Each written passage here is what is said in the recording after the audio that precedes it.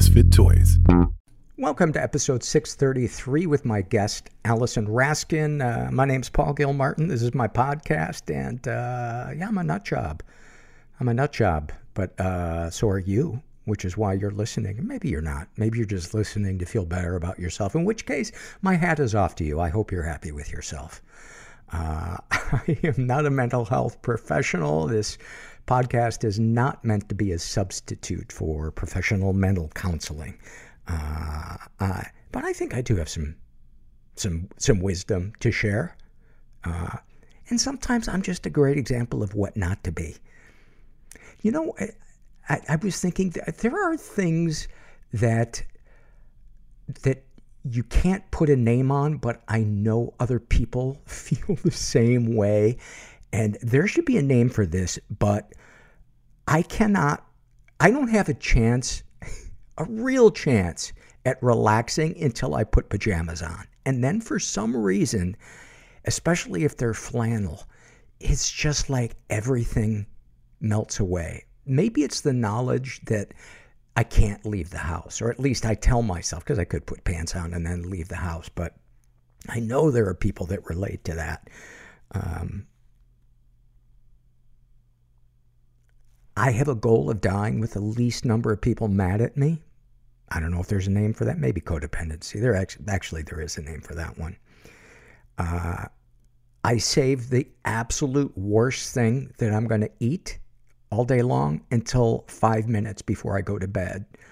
And I eat the portion that I say I'm going to eat, standing over the sink.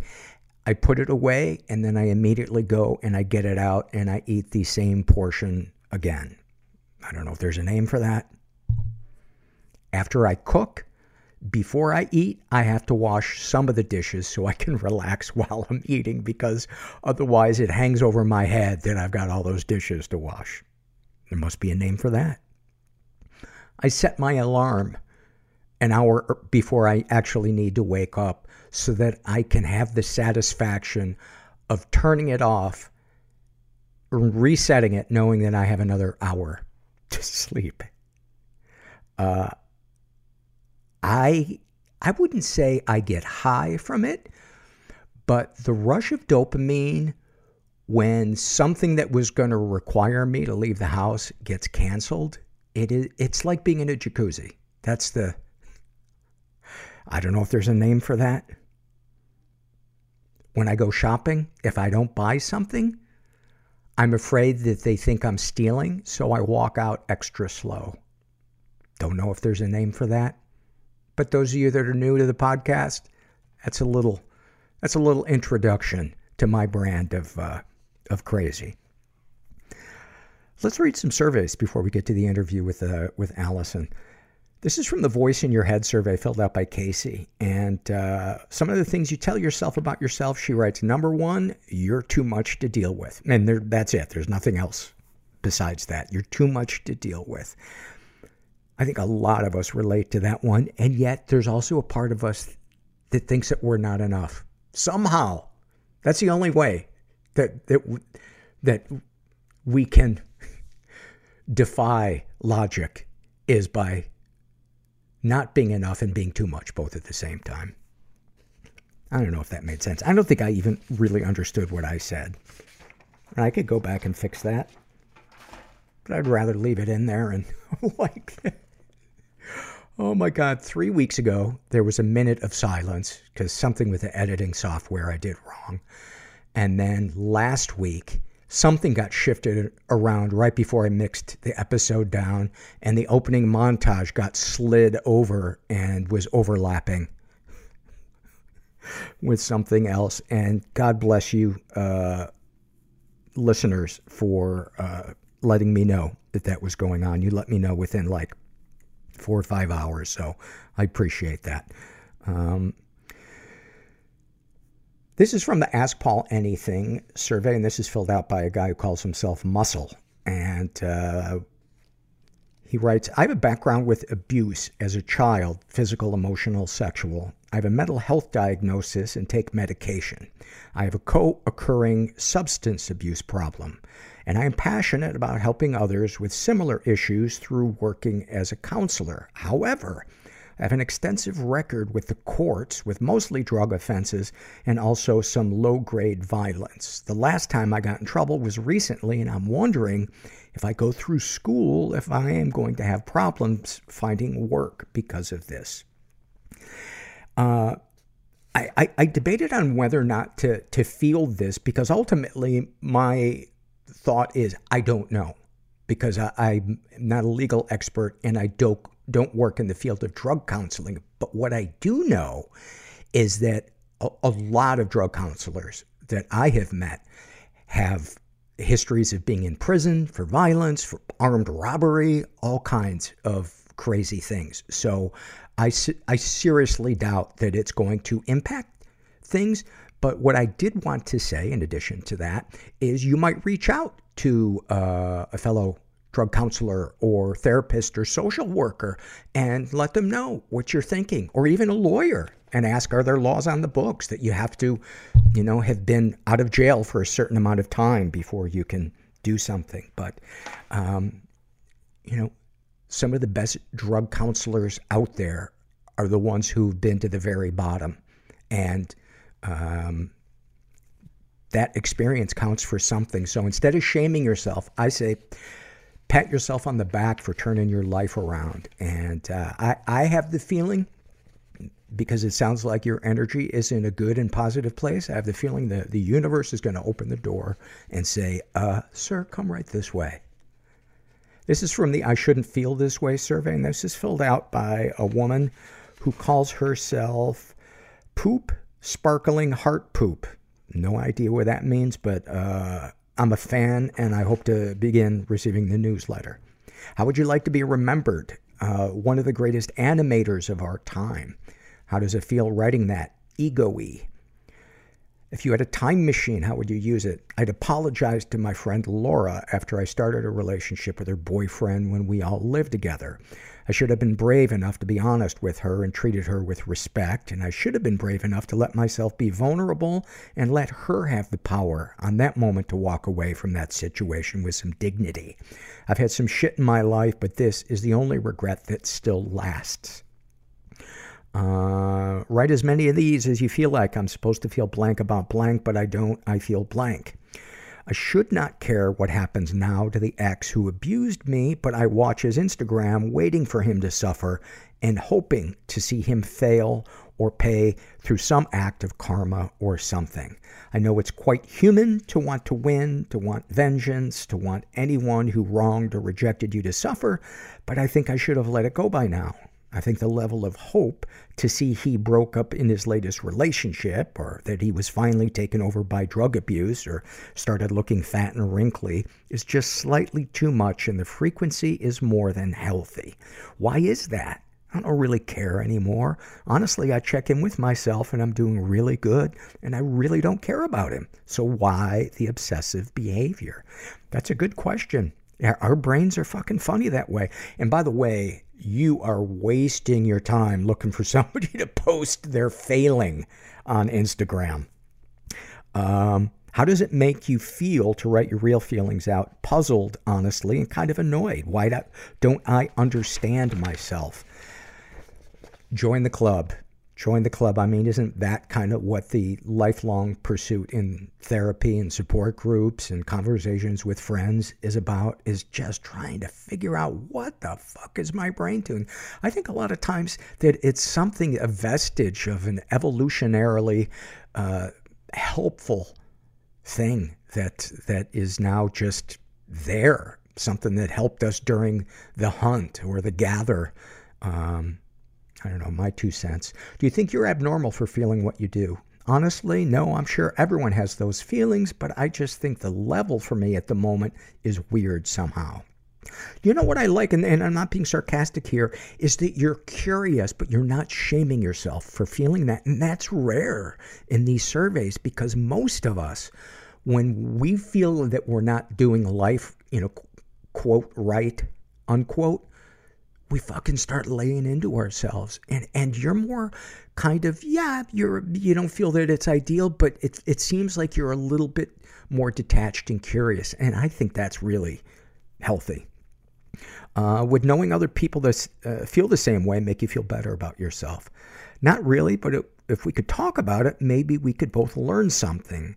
I like it when you're like two detectives on the same case, throwing around theories and looking at the angles. You might consider, first of all, thank you for filling that out. That was a great survey.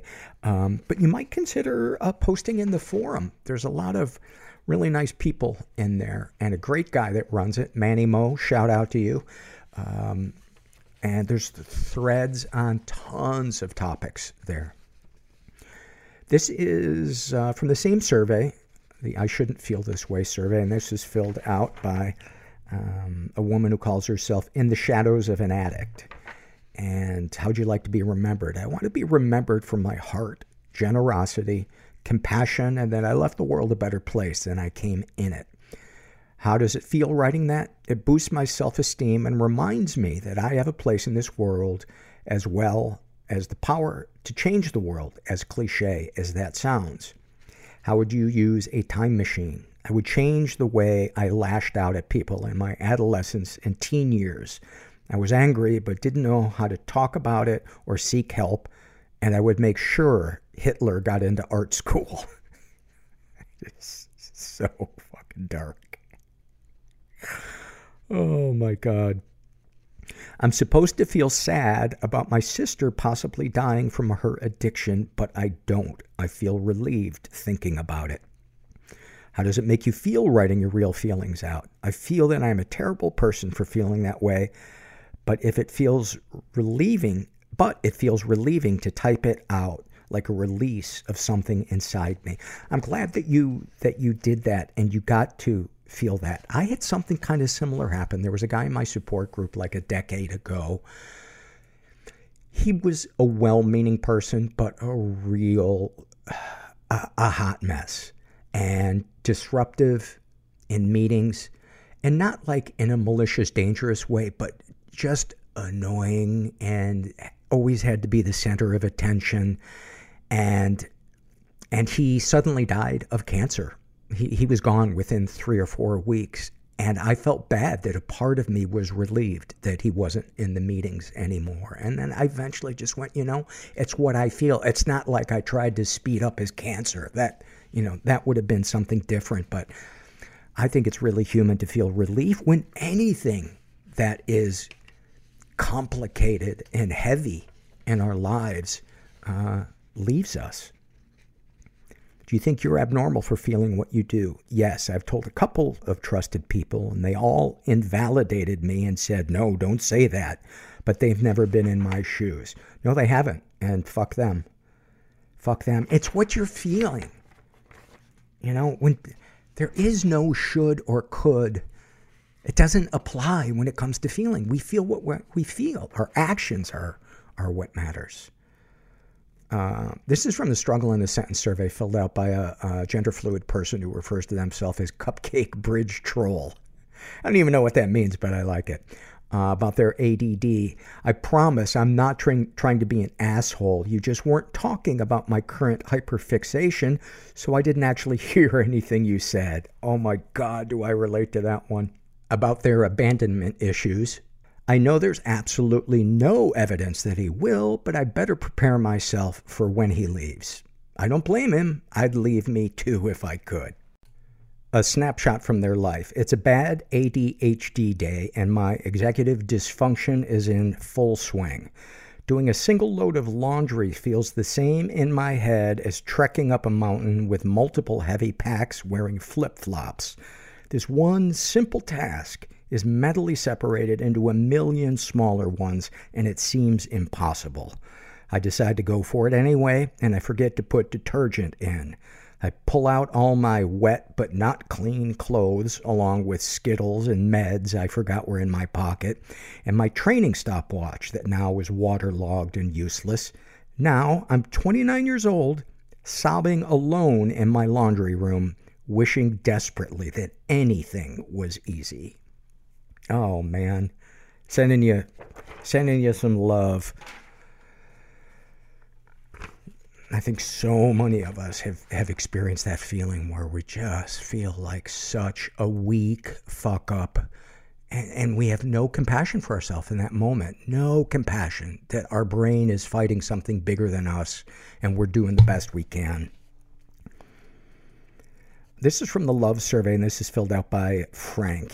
And Frank writes, I love this time of year, fall. The smell of the dying leaves, their last part of their cycle.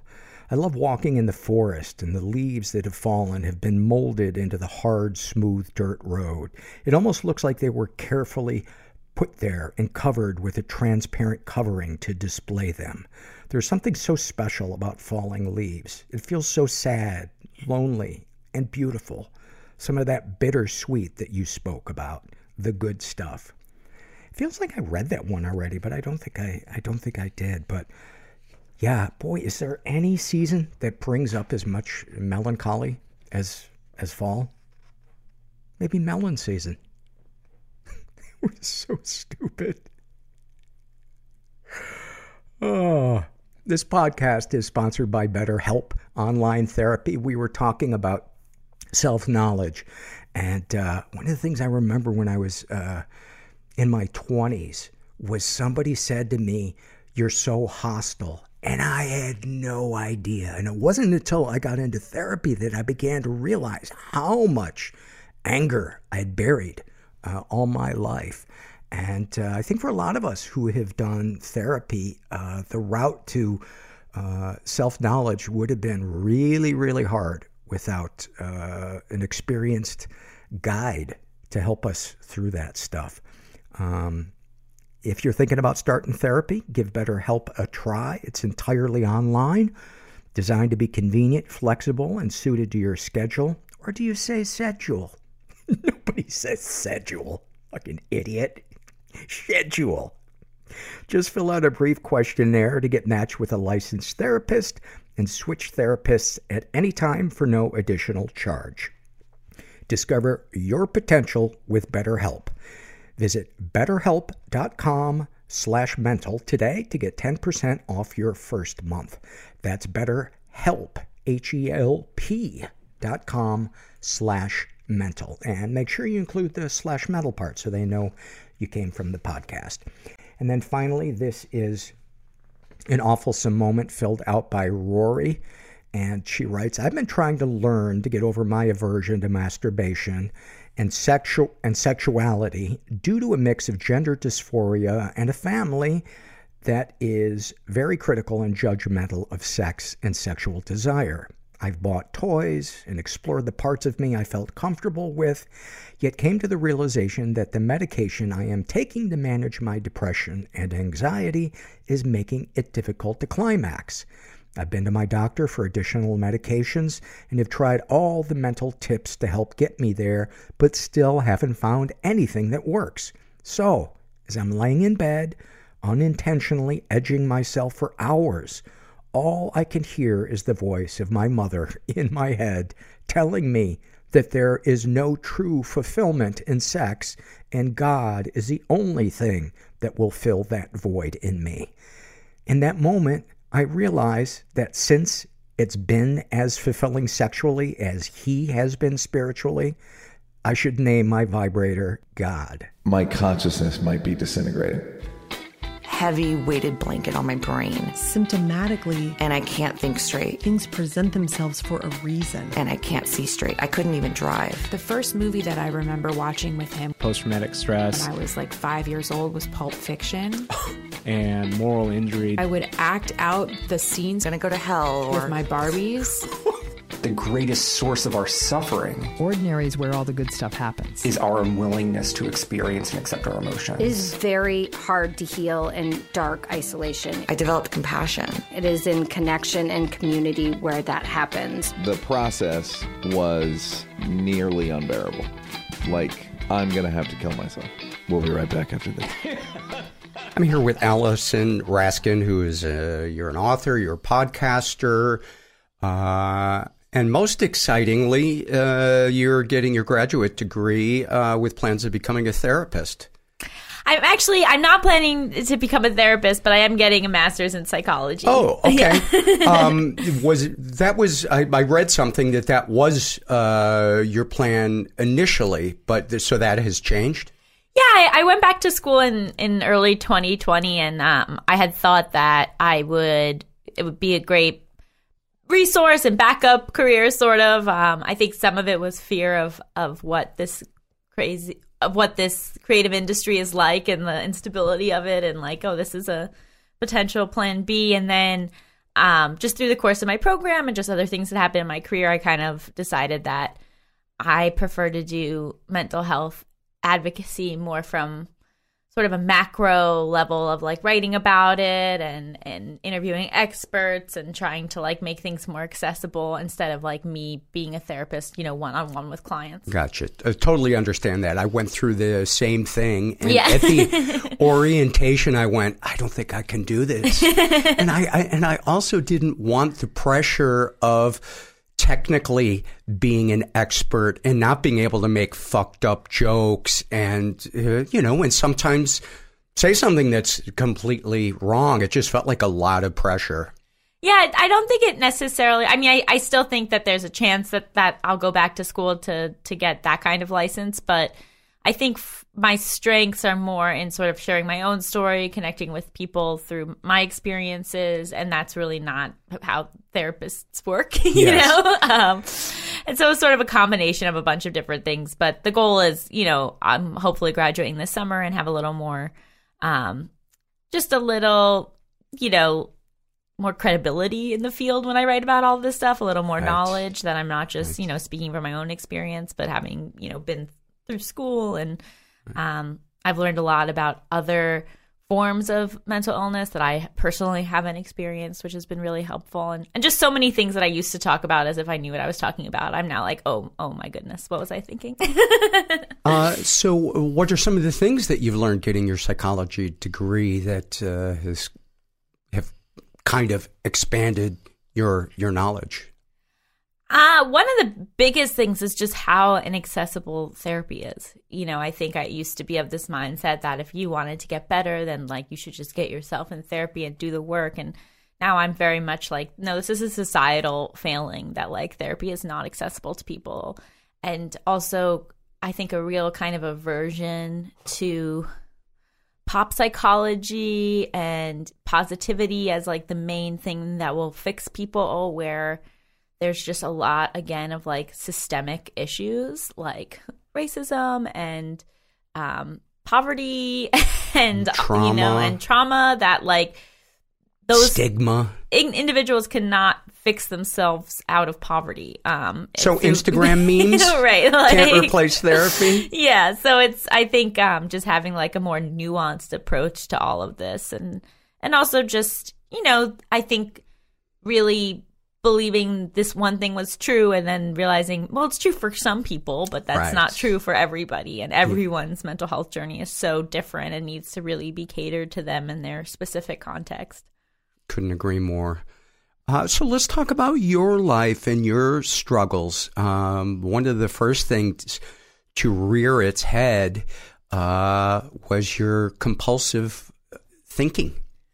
Yeah, so I was diagnosed with OCD when I was 4 years old, which is pretty young, but I had something called PANDAS, which is where I had strep throat, and it kind of ignited the OCD in my brain, and so it came on really fast, and my parents thought that I might have a brain tumor. They were really proactive about getting me help. I've said countless times that if I had gotten sick in another family, I don't know if I'd still be here. I don't think that I would. And so mental health has always just been a part of my life. There's never been a memory that I have of me as someone who wasn't mentally ill. And I think that has shaped a lot of the way that I think about this stuff and move through the world, and also the possibility of what life can be even if you have, mental illness. What were some of the ways that it presented itself? So it was complex because I think I was smart enough at 4 to know that something was wrong, so in a lot of ways with the OCD also came kind of a depression of like, I said to my dad, I was like, I need to see a doctor. Something inside of me is making me sad. Yeah, it was wild. I think I was actually kind of suicidal. I like laid down in the middle of the street, and my parents were told that if they didn't, watch me 24/7, I needed to be in a psych ward. But I was really lucky that my mother was able to watch me 24/7. A lot of contamination fears, washing my hands until they bled. That's still very much a theme that's relevant to my life now, especially been made worse by COVID. And yeah, just sort of, I think I have a very bad memory of my childhood. The way that my OCD manifests now is really contamination OCD, some reassurance seeking, a lot of doubt of memory, and a fear of misrepresenting myself. But I think when I was younger, I had some more of those like classic physical compulsions that, like, my mom said I would look like I was like a baseball coach, like giving signals to giving signals to who knows who. But I don't have any memories of those types of compulsions.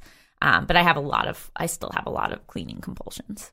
Are the urges still there for the movement compulsions that you used to express? No, I have a lot of sensory problems. So, the way that I dress is very much shaped by my sensory issues. And so I can't wear a lot of clothes that I would wear if I didn't have sensory issues. I haven't worn like real pants in years. I only wear things that are really comfortable on my body, because if anything is irritating me, it seems from observation that other people can kind of like block that out, right? Like a lot of people wear heels and their feet are in pain and it's not that big of a deal, or they're wearing tight jeans and yeah, it's uncomfortable, but it doesn't take over their entire mind. Whereas like I like really can't do those things, or I just become so worried and obsessed about being uncomfortable that I've just sort of created a wardrobe that isn't. And just like fears of loud noises, bright lights, like a lot of like sensory overlap with the OCD as well. Those are, this is not me trying to pathologize, it's just the thought popped into my head that those are also some of the traits shared with people who are on the spectrum. Mm-hmm. Is that something that has ever come up in conversations with your healthcare providers or? A lot of people on the internet have said that to me. Right. And this is me more curious than saying, hey, here's what's up with you, Allison. No, I get it. You were by far not the first person to suggest that I have some autistic tendencies. But I don't think that that's the right diagnosis for me. I think that there's a lot of comorbidity with different disorders. I also think so many things are on a spectrum. And for me, my OCD diagnosis makes a lot of sense and feels like the right one. But yeah, like there's definitely overlap. But I think that's common between a lot of different disorders. So what are some of the mental compulsions that you kind of sit on that you're able to suppress? And what are some of the ones that the fight is real today in terms of sometimes this comes out physically and it's more of a battle than the things that you can kind of sit on? And one of the things that's, interesting about OCD is like it's not consistent, right? Like the level of how compelled I feel to give into a compulsion really fluctuates based on like my stress level, or what's, if I'm something like COVID really exacerbated a lot and kind of gave me a lot of new compulsions.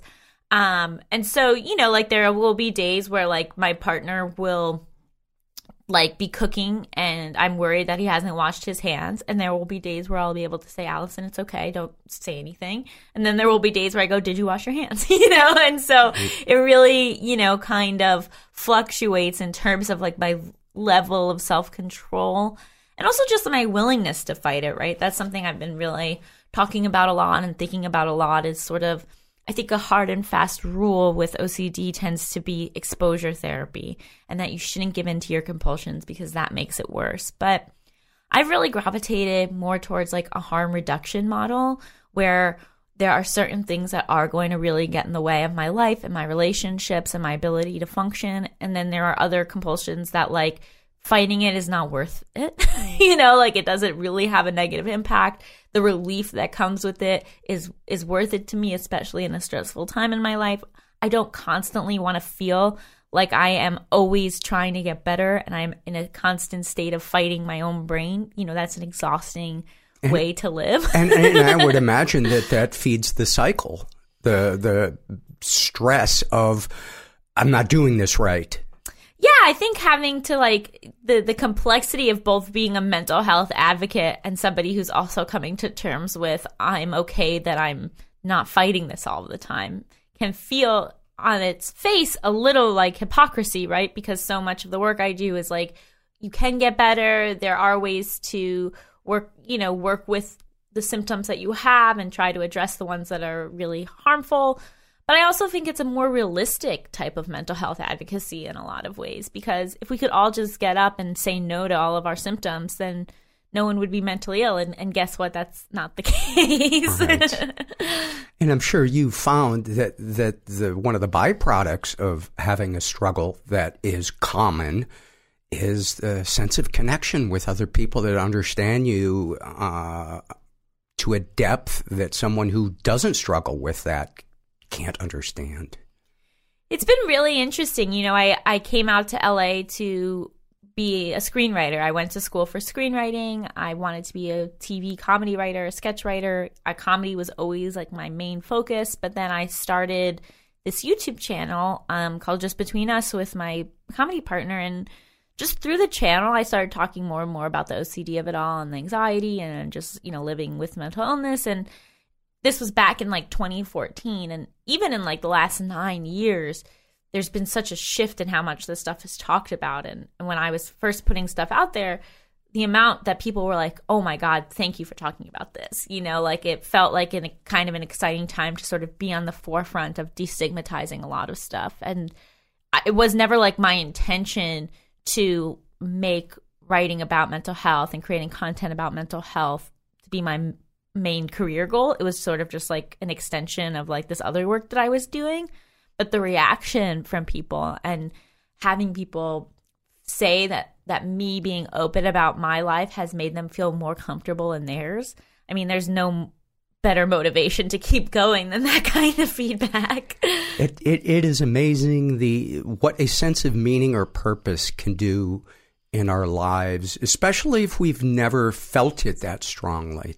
Talk about the positive ripples of having a sense of meaning and purpose in your life, if you can. I think it's really important, and I think it can get tied up in the cycle of capitalism and productivity in a negative way, where it can feel like, oh, if we're not being productive, if we're not making money, then we are worthless. And I don't at all want to push that agenda. But I think that there is something to having meaning and purpose in your life. And for some people, that can look like I have a really high-paying, amazing job. And for other people, it can be I'm a mom, or, I care for rescued animals. And the purpose, no one can take away, no one gets to decide what that purpose is other than you. But I think having something that kind of grounds you to, why am I getting up every day? Why are the hard parts worth it? What am I kind of striving towards? And again, that's such a spectrum, and it doesn't need to be any sort of financial incentive. It can be very relational. It just grounds us, and it makes the harder parts worth kind of getting through. So what are some of the other things you struggled with as a kid? You mentioned depression. How did that present itself? I mean, you talked about laying down in the street when you were 4. I think my experience with depression kind of speaks to, again, how it can manifest so differently, because, I have friends and know people with depression who, when they're in a bout of it, they can't get out of bed, or they can't do the things that they normally do in their life. I've never had that version of it. For me, I was always able to get my work done, my schoolwork done, do what needed to be done on my end. It was more that while I was doing it, I did not want to be alive, right? So it was I didn't really have the physical manifestations and symptoms that a lot of people have, but it was just this sense of no pleasure in taking part in things, really just wanting to be dead, hopelessness, those sort of things. And then also just having just generalized anxiety disorder, where on top of the OCD of it all, there's just like a lot of anxiety around anticipation. I have a lot of anticipation. Negative anxiety. anticipation. Oh, yes. Yeah. Like yesterday. The doom brain. Yes. But just like I'm just worrying about stuff all the time. And I think, you know, I worry a lot less. Like in a lot of ways, I've gotten such a much better handle on my anxiety and my depression at this stage in my life, you know, at 33 on medication and after years and years of therapy, whereas like the OCD of it all still remains like a real struggle. But like as an example, like I also have a lot of food aversion.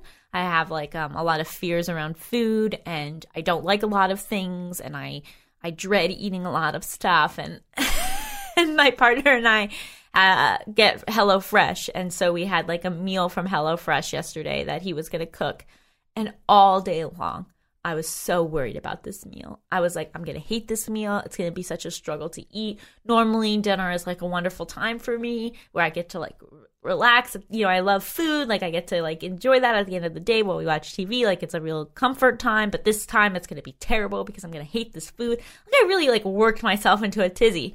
And then I take one bite of it and I'm like, oh, this is wonderful. You know? So are there specific repulsions around food, or is it just generally that it's not going to be enjoyable? I just have a really hard time. I'm a vegetarian, but I don't really like vegetables, and that makes life tricky. And so I just have a lot, like I have a lot of comfort foods, like, you know, like I know that I like certain things, and so then I will repeat them a lot. And I think this is something a lot of people can kind of relate to. And so trying a new thing that was like, what was it? It was like cauliflower, like Baja tacos. I don't know why I just became so terrified of it. Like another time I became so terrified because we were having like shepherd's pie with mushrooms, and sometimes I don't like mushrooms. So I convinced myself that it was going to be like so overwhelmingly the taste of strong mushrooms, and I was like dreading it all. You know, it's just so much wasted energy and emotion around like dinner. And how much of this do you share with your partner? Oh, all of it. He knows. Yeah. And he just, he's great because at this point he doesn't care. Like he doesn't try to change you. Doesn't try to alleviate my anxiety, doesn't change what we're eating, because in his head, he knows I'm going to like it. So he knows that I'm just like having a little freak out, and like it's not his problem to deal with, which I think is really important super important. Like to not take on your partner's shit in a lot of ways. Like obviously sometimes you need to, but most of the time you don't. And and he just went, okay, well, you're going to try it. And then I took a bite and I was like, I love this. And he was like, yes, of course. And has this always been the case in your relationship with him, or was it difficult and was there misunderstanding in the beginning? I think it's always been a pretty good dynamic. You know, sometimes you need to show people that you can take care of yourself, right? So like it's allowing them to see, oh, I do deal with all of this stuff, but I'm managing it, and this isn't your job to, which is sort of like a really big theme in my most recent book about, you know, dating with mental illness. It's like you're the primary caregiver of yourself. Like you're supposed to step in and help yourself, and then your partner is sort of a secondary helper who can help out as needed, or, you know, and again, this is not when someone is in crisis. This is not when someone is in psychosis. Like there's elements of mental health where you need external support and help. But when that's not the case and it's more just day-to-day stuff, and then like, yeah, like it's your responsibility. And I think sometimes when people go into relationships with someone who has a mental illness, it can feel like, okay, well, I'm about to get a lot of work, right? My life is about to have like a more workload. And being able to say to that person, like, yes, sometimes I will need your support, but my mental health is my priority and my responsibility in a way. Have there ever been times where your partner has had to set a boundary or express a need that involves you taking responsibility for the things that you can around your mental illness? Definitely. I want to clean his stuff all the time, and sometimes I'm not allowed to. He made me get like electronic wipes for his computer and phone because I wanted to just use Clorox wipes, and he finds those to be damaging, even though I use them all the time. I don't think they are. So that was like a compromise. I definitely don't clean his stuff as much as I clean my stuff because I know he doesn't want me to. He has I find airplanes to be unbelievably contaminated, and so my OCD comes out the worst on travel days. And I really wanted him to get a bag for the airplane that was washable, but he didn't want to do that. And so what we do now is that his bag's not washable, but when we get home, he sprays it with, Clorox or Lysol or whatever. And does that make me super happy? No, but it's like a compromise. And so, yeah, I mean, it's not like, oh, if your partner has contamination OCD, it won't affect your life. Like, it definitely affects his life, but I think he is good at saying, like, when it is too much or when it is, and also on me to pick up on, like, when am I asking for too much? When am I pushing too much? Do you find that having to have these conversations with your partner takes your relationship to another level because of the, it's kind of a gym for your emotions and your communication skills? Don't let me put words in your mouth, but have you found it to be different than the depth of relationships where maybe ideally it wasn't handled well by either you or a partner? I think the amount of work that I have done on myself because I've been sick has made me a better partner. So yes, like there are annoyances that come with me having contamination OCD, but also I really know how to articulate myself. I know how to articulate my feelings. I know how to be empathetic towards him. I know how to look at things more nuanced. I know how to not take things so personally. I built up my self-esteem. Like all this kind of work that I did, I think allowed us to have a type of mature and communicative relationship that like I couldn't have when I was 25.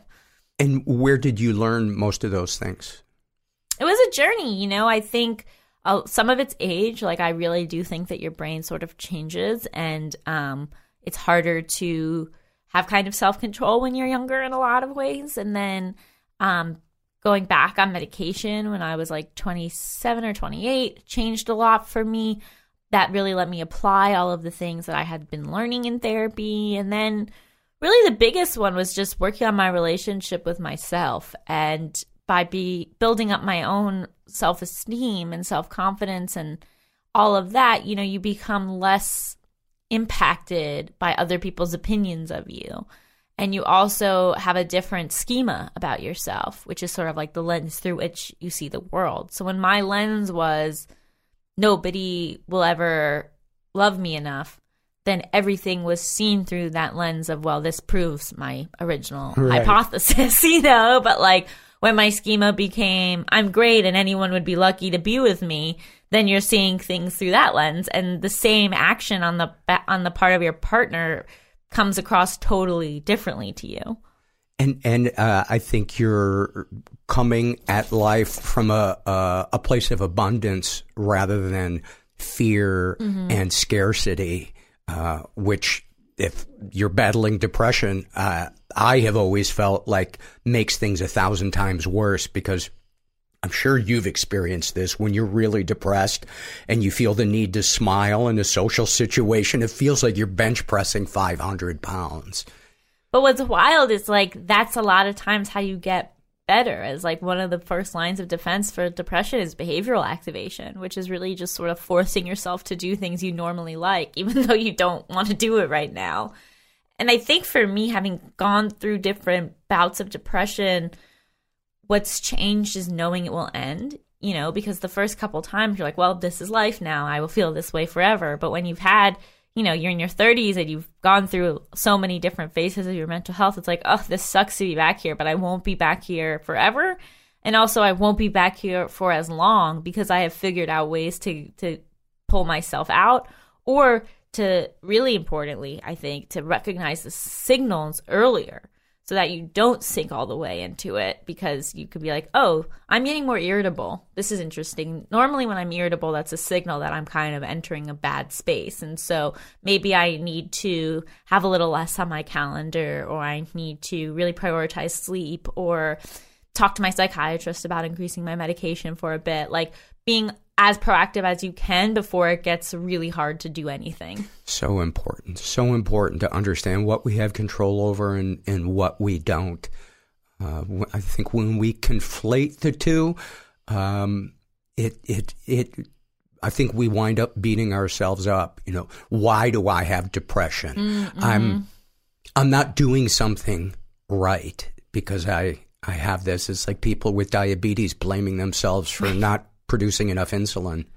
And I really, having gotten sick so young, like there's obviously a version of my life where like what would have happened if I hadn't gotten strep throat and I hadn't gotten such severe OCD so young.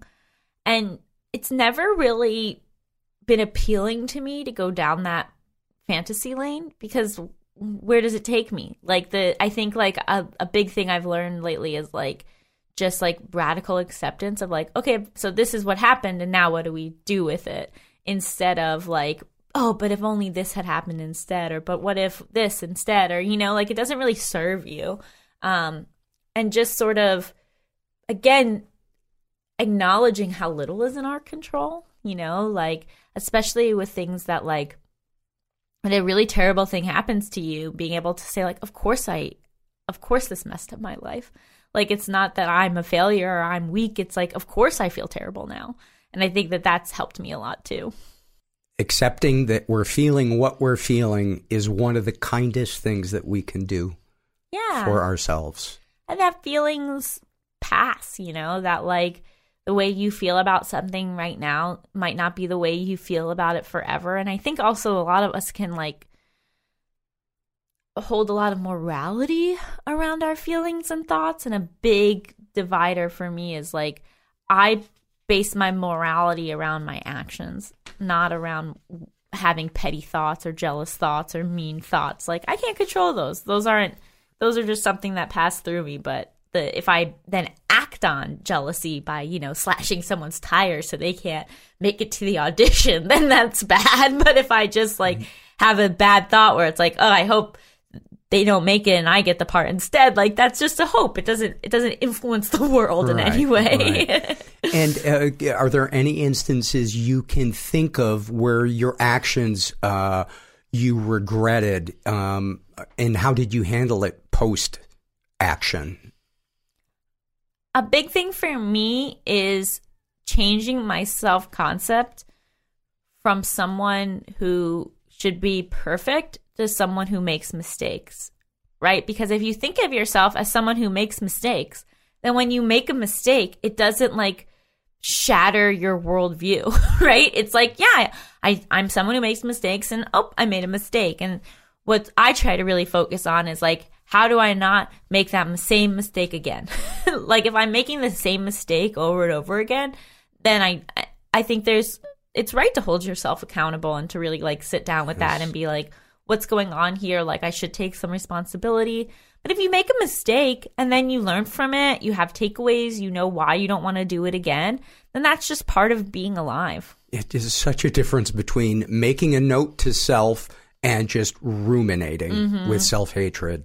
Yeah, big time. Because the ruminating doesn't solve the problem. The note to self means you'll change in the future. One of the chapters in your book, and the name of your book is Overthinking About You, Navigating Romantic Relationships When You Have Anxiety, OCD, and or Depression. And one of the chapters is How Can I Handle Breakups Better? Yes. So I think that especially for people with anxiety and depression, I mean, all people, breakups are horrible, right? Like it is both like a rejection and it is also a huge loss. And I actually, my ex-fiance walked out on me while I was writing this book. And I really did not see it coming. It was very sudden and traumatic. And I really had to like use a lot of what I had just been studying and researching about and writing about to apply to my own life, to like the biggest breakup of my life. And what was really interesting was in the past, breakups had brought me to the brink, right? Like I had a breakup in 2017 where like my mom had to fly out to like make sure I didn't harm myself. And it had really made me not want to live. And I had really beaten myself up about these breakups, and I had jumped to hopelessness and despair and all of these things. And what was so different from my broken engagement versus earlier breakups, which, you know, objectively were not as life-shattering. Like, this was a person I was planning to marry, had lived with, like, it was, you know, had the rug ripped out from under me. But the things I really noticed that helped me was focusing on the grief instead of the rejection. So the grief is real, right? You're losing a person that you talk to every day. You're losing your best friend. You're also losing the future you've been planning on, right? Like, I thought I was going to finally be married, which was always a real priority for me. All of that, I was losing his family, his friends, so much loss. And loss needs to be processed and acknowledged. But what you don't need to do is sit in the rejection and add meaning to the rejection and say, well, because this person rejected me, that means I'm a piece of shit, or I'm unlovable, or no one will ever care about me. And I didn't really let myself go there. And I really focused on also, like I kind of spoke to before, just really sitting in the reality of the situation of, okay, he left, not letting myself go through the what ifs, because what if thoughts are really damaging, and especially for an anxious mind, they're like pretty addictive. And it could have been like, well, what if I had picked up on him falling out of love with me sooner, or what if I had said this then, or what if I had done that? And it's like, you're trying to solve a problem that can't be solved because the thing already happened. And so instead of just like really focusing on what I could have done, or I think focusing on what he was feeling now, I just focused on myself. Like, I was like, I have to get myself through this. I can't be preoccupied with like, but what is he thinking? Why? Or like, I mean, why? the why must be so just like catnip. I mean, the only explanation I got was something is missing. And I mean, that is really rough, right? Because your brain wants to figure out that something. And it's really easy to fill that gap in with all the things you don't like about yourself. Very easy to go to, I'm not enough. I'm not enough. I'm not attractive enough. My OCD pushed him away. I don't know how to cook. Like, all the insecurities I had about myself, I could really have filled in. But what good does that do? Because I will never get an acknowledgement that that was true. He will never say, yep, it was that thing. I'll never know. So all I'm doing in the process is just unnecessarily beating myself up. And then when you beat yourself up following a breakup, you're not only having to heal your heart, you're like having to heal like your whole sense of self. And so really separating my sense of self from my heartache allowed me to move on and to not be changed for the worse after something so traumatic. That's a pretty emotionally wise path for somebody to go down, especially with an anxious brain. I mean, do you ever look back and just say to yourself, you're a fucking badass that you got through this and you broke the right tools out to deal with this no matter what you were feeling? Yeah, I'm proud of myself all the time about it. You should be. I have this image of, he left in November of 2020. And so this is, pre-vaccines, like, there's such tragic scenes of my friends trying to comfort me, but not being able to touch me or come into my apartment. Like, it was like the added thing of being in a pandemic. And I decided, obviously, that I wanted to fly back home to New York to grieve with my family. And so a few days after he left, I was, standing at LAX wearing a mask with my dog. And I went, it's really amazing I got myself here. Like, it's really amazing that I did what I needed to do to, like, even just, like, pack my suitcase and, like, get a cab and get my dog together and just be able to get myself home so that other people could care for me. Was, like, a real moment. I was so heartbroken, but I also, like, took the time to be like, good job. It is pretty amazing. There's a chapter in your book that I think is such an important topic. What's me and what's my disorder? Yes. So there's a lot of different takes on this, I think, in the mental health community. I know for some people with certain things, they like they will say like I am autistic. They will like identify with the neurodivergency in some way. But for me, and again, this is so personal, I really value the language that separates me from my disorders. So I'm not OCD, I have OCD. And even just like the way that we use words and we talk about things, I think really impacts the way we view ourselves in the world. And so for me to sort of like, it's kind of like a narrative therapy technique of like see these things outside of myself. And to me, in my head, my real self exists. And then on top of those things are my OCD and my anxiety. And being able to like figure out that it's not that like I'm such an uptight, controlling person. I'm actually like a pretty easygoing person who has some mental illness Right. that can sort of like blur my personality.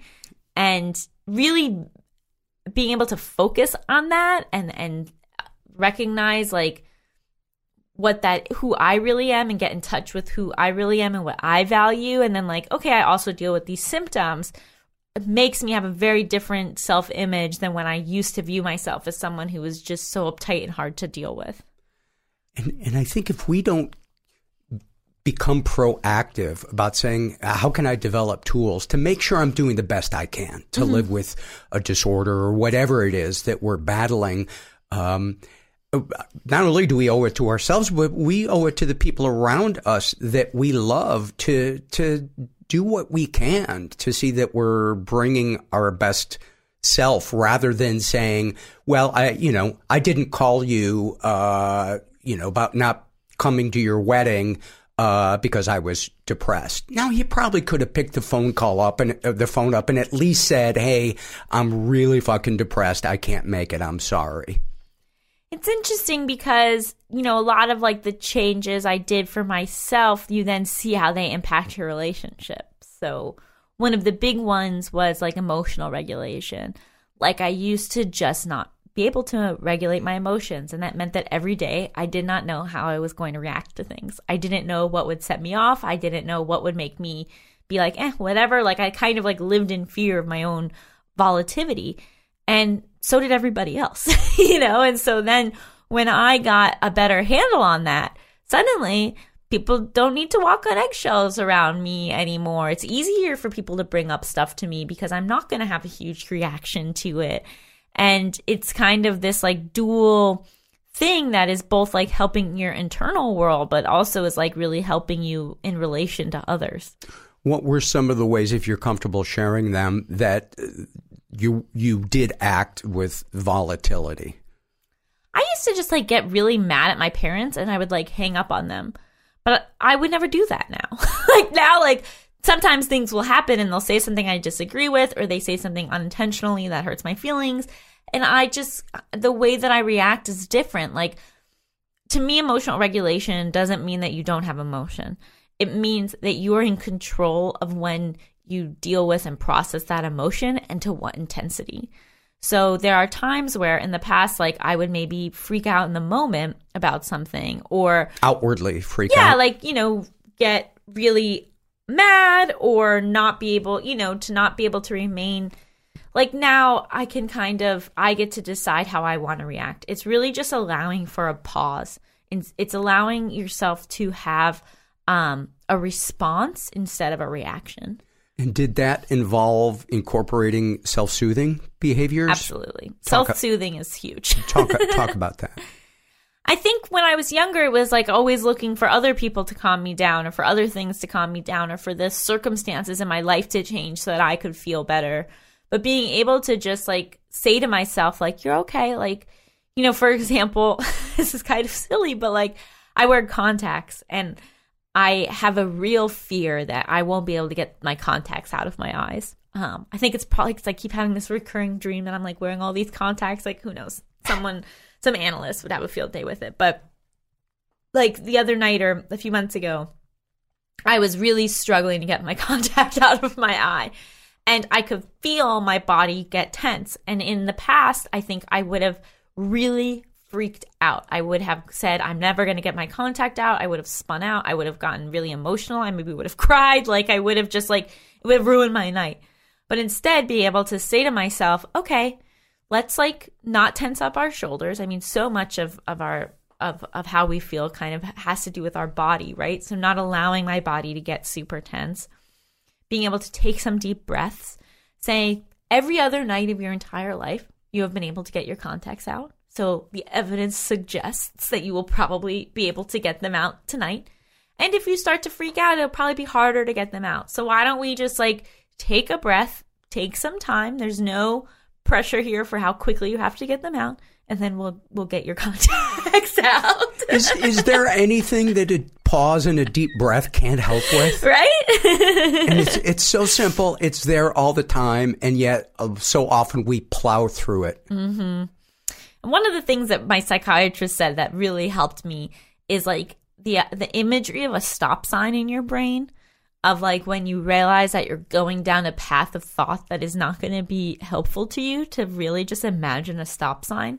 So just in that example of like, I'll never get my contacts out, just like stop. You're not like, that's not a helpful thought process to go down. And that was a game changer for me.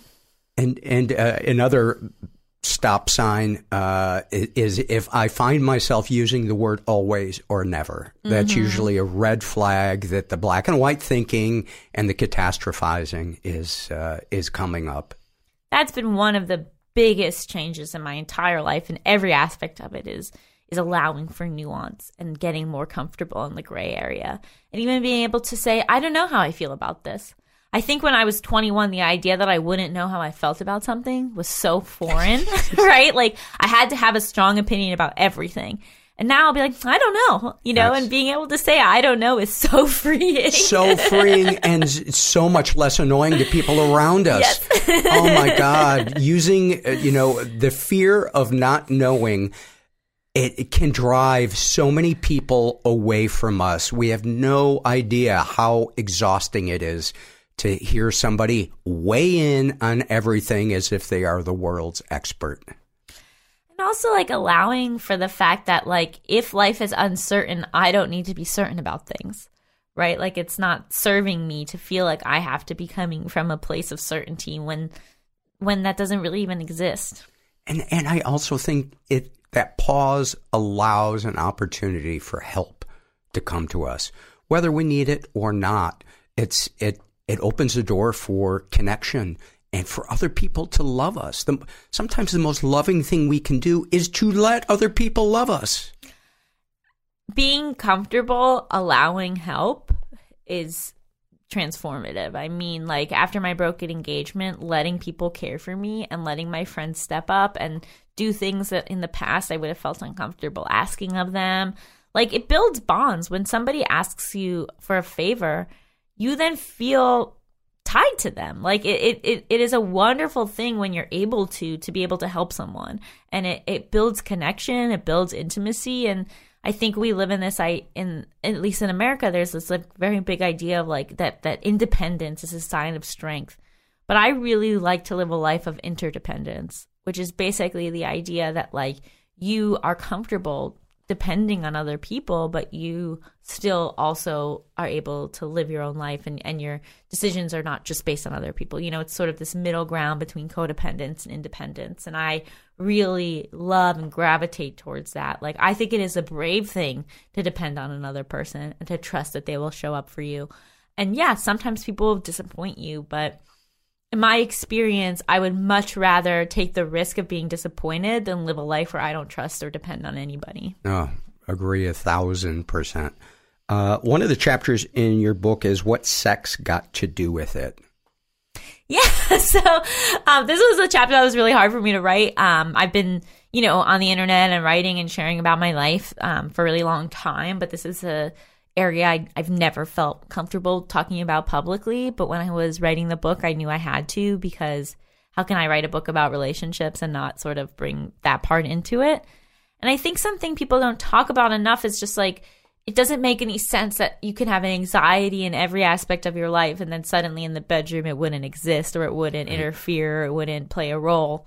So I just really wanted to speak to that and also kind of hopefully give some tools for how to talk about it with a partner, how to remove your self-blame, and to also just kind of like normalize that not everyone has, you know, the most like easy like A to B relationship with sex, and that for some of us, like, it is more challenging and it can look different, and medication can also have a big impact, and just sort of like allow for that discussion.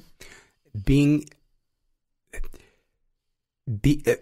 comfortable, or at least getting to the place where you feel comfortable saying I'm not in the mood, it's a really scary place for some people, because we feel like, oh, I'm not meeting my partner's every need. They're going to think I'm not attracted to them. And, you know, there have been times in my life, whether it's medication or depression, where I have said that, and as scary as it was, not only was it beneficial to me, but I feel like it was beneficial to them, because I let them know I am still interested in being affectionate, just not sexually right now. And some people never do that. They go through the motions, and it kind of breaks my heart that they're not taking care of themselves. You're nodding affirmatively. Talk about that. So one of my intentions for the book was not just for it to be helpful for the people with these disorders, but to also be helpful to partners. And I think that we have this idea that, like you alluded to, that if somebody isn't wanting to engage sexually with you, then there's something fundamentally wrong with your relationship or your connection, or it's a rejection of you. And one of the big premises is like, it is really important for your partner not to take things so personally, and for your partner to sort of like understand where you are coming from. And if you're someone who struggles with depression and that leads to a low sex drive, it's going to be really tricky to have a partner who gets mad at you every time you're not in the mood, right? Like, that's a signal of like, ooh, this is going to be a real uphill battle of a relationship, versus a partner who can say, okay, I understand that this is not about me. You know, not everything is in relation to you. That's the good news and the bad news. Exactly. And so that's why I think really filling in your partner about what's going on with you, how these things manifest for you, you know, maybe why certain things like orgasm isn't a part of your repertoire, you know, and being able to say, like, I get why you would take this personally, but you really shouldn't. And then picking people who have the ability not to take that personally. Yeah. When we express our needs and our feelings to somebody in a way that, you know, that isn't aggressive, we give them the opportunity to reveal their character. That's a really great point. And it's something in the chapter about, like, you know, sharing your mental health with a potential partner. I really say, like, in those moments of disclosure, we tend to be so focused on what the other person is going to think of the information we're giving. But it's actually a moment that is really revealing of the other person's character and understanding and ability for empathy. And so when you share stuff and the other person either doesn't care or doesn't... Tries to change you, doesn't get it, you know, like, it's not necessarily like, oh, this means that they're not going to like me. Like, in those moments, you're very entitled to be like, I don't like them. Like, how dare they? I open up, I'm vulnerable, I share this thing, and they don't even have like the decency or capacity to sit with it and hold space for it. Like, I don't need to live a life like that. I deserve a partner who can hold space for me and who can, you know, ask curious questions without judgment and really listen. And that's, I think, a really big signal for people with mental health, you know, extensive mental health histories to pay attention to when they're starting to date and looking for a partner. And at least try, you know, if when we do open up, it's met with a less than ideal response from them, it could be coming from a place of ignorance and they're willing to learn. Right. And so I think being willing to say, you know, I know you love me, I know you care about me right now. It would be awesome if you, I just need somebody to listen and to be there for me. And that gives the opportunity for them to see, oh, they do take this in. They are willing to learn. but that's certainly a big red flag if they don't take that in. And everyone has a different relationship and knowledge around mental health, right? So if your partner is someone who's never been to therapy, grew up in a family that never talked about mental health, that first time you share something, they might be kind of confused and have some questions. And I think we also need to allow space for people to have questions and to have concern. People don't need to have a perfect response. And if somebody says, I have a history of really intense suicidal ideation, I don't think it's necessarily realistic for your date to go, oh, great. There's going to be concern there. And I think really allowing for a conversation of, okay, and what does that mean? What will that mean in my life and how to be your partner? And sometimes it can be really beneficial to either provide them with psychoeducation resources where sort of hey, this is a book that I think would maybe help you understand me better. Or even if you're in therapy, letting them come into a session, letting them talk to your therapist. I think even letting them talk to your therapist alone to sort of ask the questions that maybe they're afraid to ask in front of you. Allowing them to have a process and their own feelings about things too. And then that's a situation where you can't take it personally. Love it. Love it. Such wisdom. Do you have anything else you'd like to share before we wrap up? No, I don't think so. I'm just so glad we're having more of these kinds of open conversations about all of this. Oh, and plug your podcast. What's the name of your podcast? Yeah, so my podcast is called Just Between Us. It's a weekly show where we talk a lot about mental health. And then I also have a mental health focused Substack and Instagram account called Emotional Support Lady if you want to check out any more of my work. And what are some of the social media handles? I've got at Allison Raskin, at Emotional Support Lady, and those are the two main ones. Awesome. Well, kudos on all the work that you're doing. You're helping a lot of people, and I love chatting with you. Oh, thank you so much for having me. Many, many thanks to Allison. I just love when a stranger walks through the door and an hour later you've had this amazing conversation with them, when you know about important things in their lives and struggles that they've handled. It's just, I don't know, it's one of the parts I love about being alive. Let's dive into some surveys. This is an awfulsome moment filled out by a non-binary person who refers to themselves as sad and euphoric.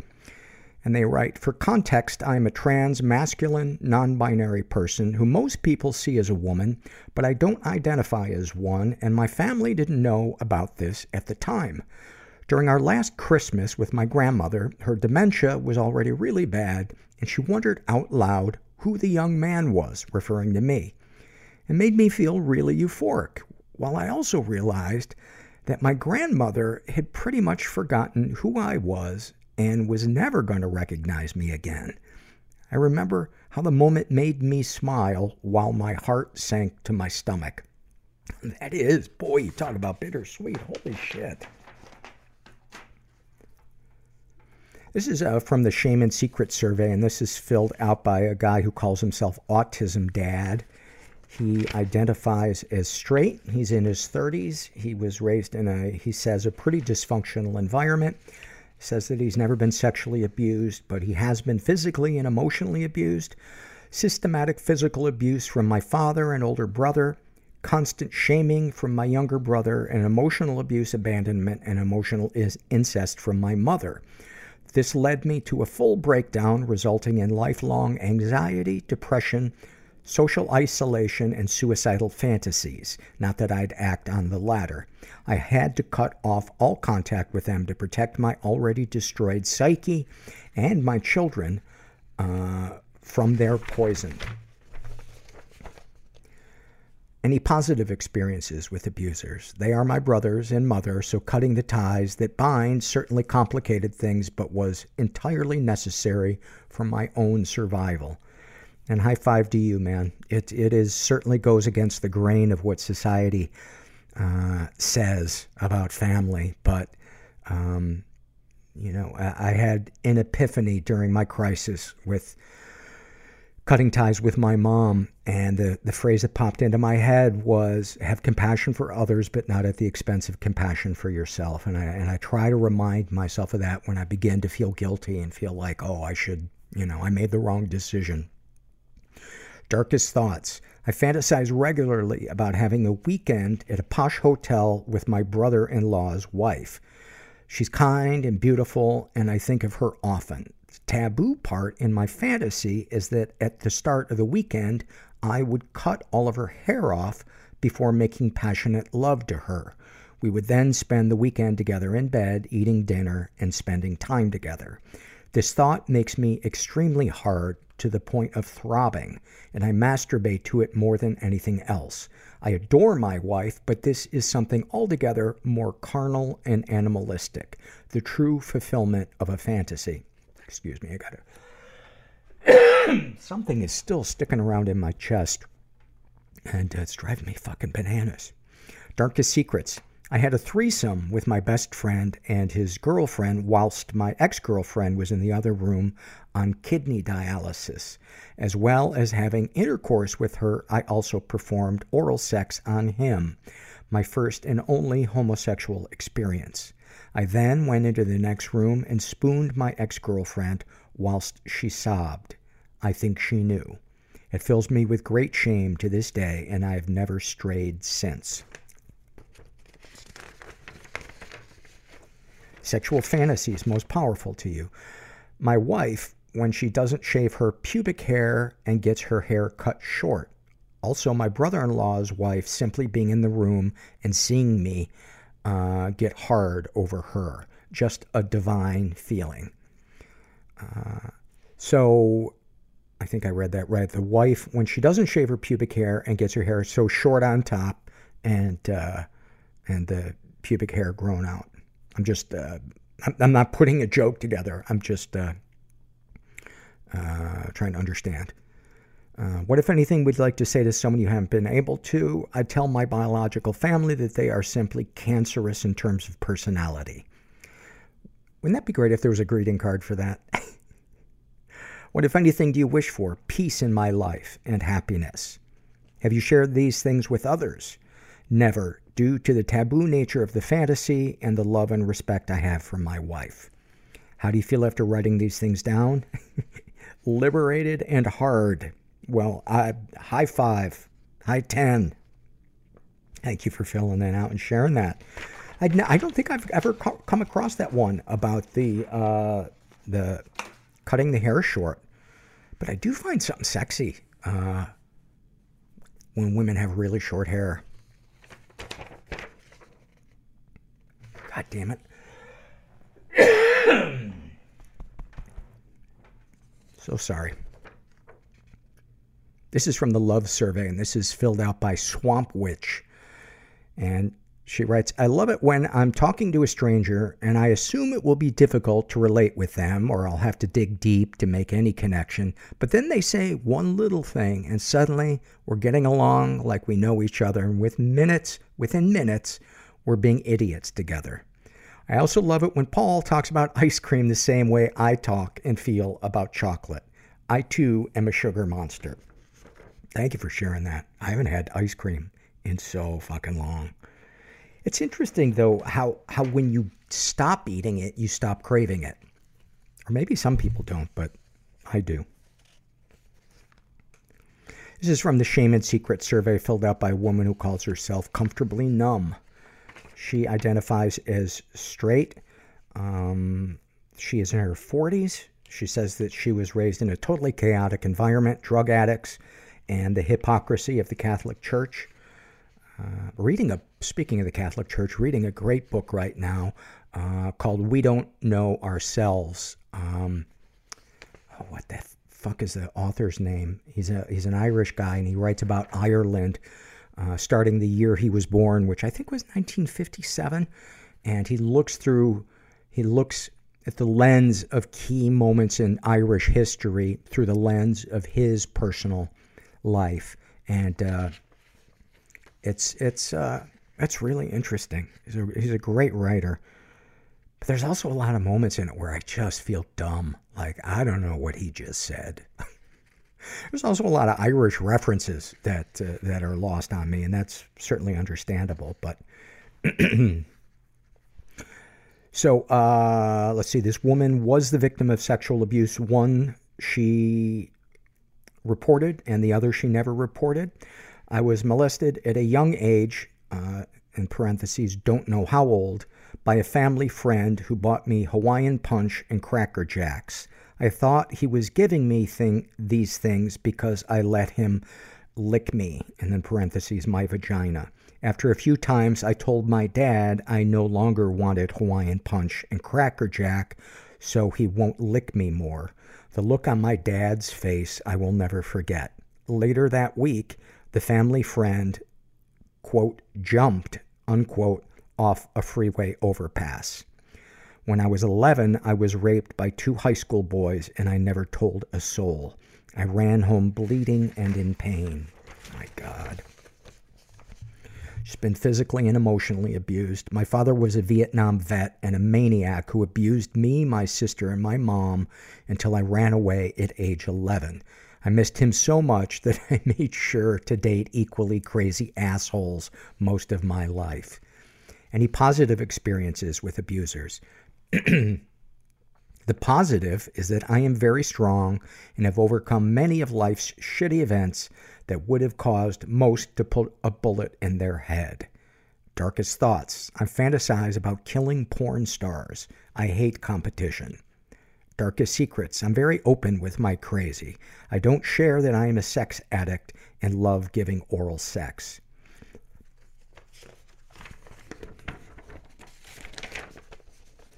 Sexual fantasies most powerful to you. Lesbian fantasies with older women. I could never be a lesbian. I hate females, and pussy is an acquired taste. I think that should be a t-shirt. Pussy is an acquired taste. What, if anything, would you like to say to someone you haven't been able to? I say what I feel and think, but I guess I would like to thank my mom, who has passed away. Thank her for trying to be a mom. What, if anything, do you wish for? Happiness. Have you shared these things with others? Yes. How do you feel after writing these things down? Fantastic. Anything you'd like to share with someone who shares your thoughts or experiences? Tell my sister I love her and want her clean and sober. Thank you for that. Very, very heartfelt and detailed. I love a good detailed survey. All right, I was going to read more surveys, but I think my windpipe is starting to get annoying and probably has already chased away our friends with misophonia. So I am going to wrap it up with some loves. And this is filled out by somebody who calls themselves terrible with names but never forget a face. And they write, I love moss. I love touching it and imagining a tiny bug using it as a pillow. I love when my cat would come running to me, calling him and my older neighbor, poked over the fence and said, he really is your cat, isn't he? I'm not sure I read that right. I love when my cat would come. Oh, she's talking about the past tense. Would come running to me, calling him and my older neighbor, poked over the fence. I might have to cast you to hell for the grammar on that. I hate to do that in the middle of a love, but rules are rules. And get into the vehicle and enjoy your trip. I love laying flowers out for loved ones that have passed, pets included, and talking to them like they are here. It's so funny. I do that whenever Herbert's picture or any of my past dogs' pictures come up on a digital frame that I have. It's when you talk to them, it feels like part of them is still there. I love when I get a good idea and I feel less worried that my brain is slowing down and like I'll be okay after all. I love thrifting. I love big sweaters in fall. I love when my kids hug me unexpectedly or say they love me before bed. I love when my partner squeezes me unexpectedly in bed just to say I love you. I love tiny bugs, especially roly-polies, and how they roll into a protective ball when they are frightened but will slowly unfurl in your hand. I love releasing bugs back to the outside when they come in my house, even spiders. I love waving at strangers while I drive that are in the same car as me. I get a chuckle at the momentary confusion and the thought that life is fucking ridiculous. I love the first dab of paint I put on the canvas. And finally, I love the moon. It gives me such a sense of calm looking up at it. I feel connected to it in some way, and I like to think of all the people living and otherwise who ever looked up at the moon too. Thank you, Paul, and also fuck off if you don't like this survey. I loved your survey. It was awesome. Well, I hope you guys enjoyed this episode, and I hope my throat wasn't too annoying. Oh, God, I have the feeling that thing that I was battling for 2 weeks is back now. Ugh. It's bad enough going to the doctor, but going back to the doctor for the same thing, and I'm afraid I might be having to do that for my shoulder because my shoulder is healing very, very slow. All right, this isn't a fucking doctor's appointment, Paul. Wrap this thing up and let the people be on their way. If you're out there and you're feeling stuck, I just want you to know, I don't know who this guy is, but I hope you're a big fan of him. Sounds a little bit like me and DJ Voice, but me and DJ Voice is down here, man. He'll tell you to fuck off because he doesn't like nothing about you. Go out rocking the Quad City with Rita Bachbender to Overdrive. But this guy's a little more mellow. I think this guy might be high. That's right, this guy's smoking a big bong load. He's doing tabs. Oh my God, what is the matter with me?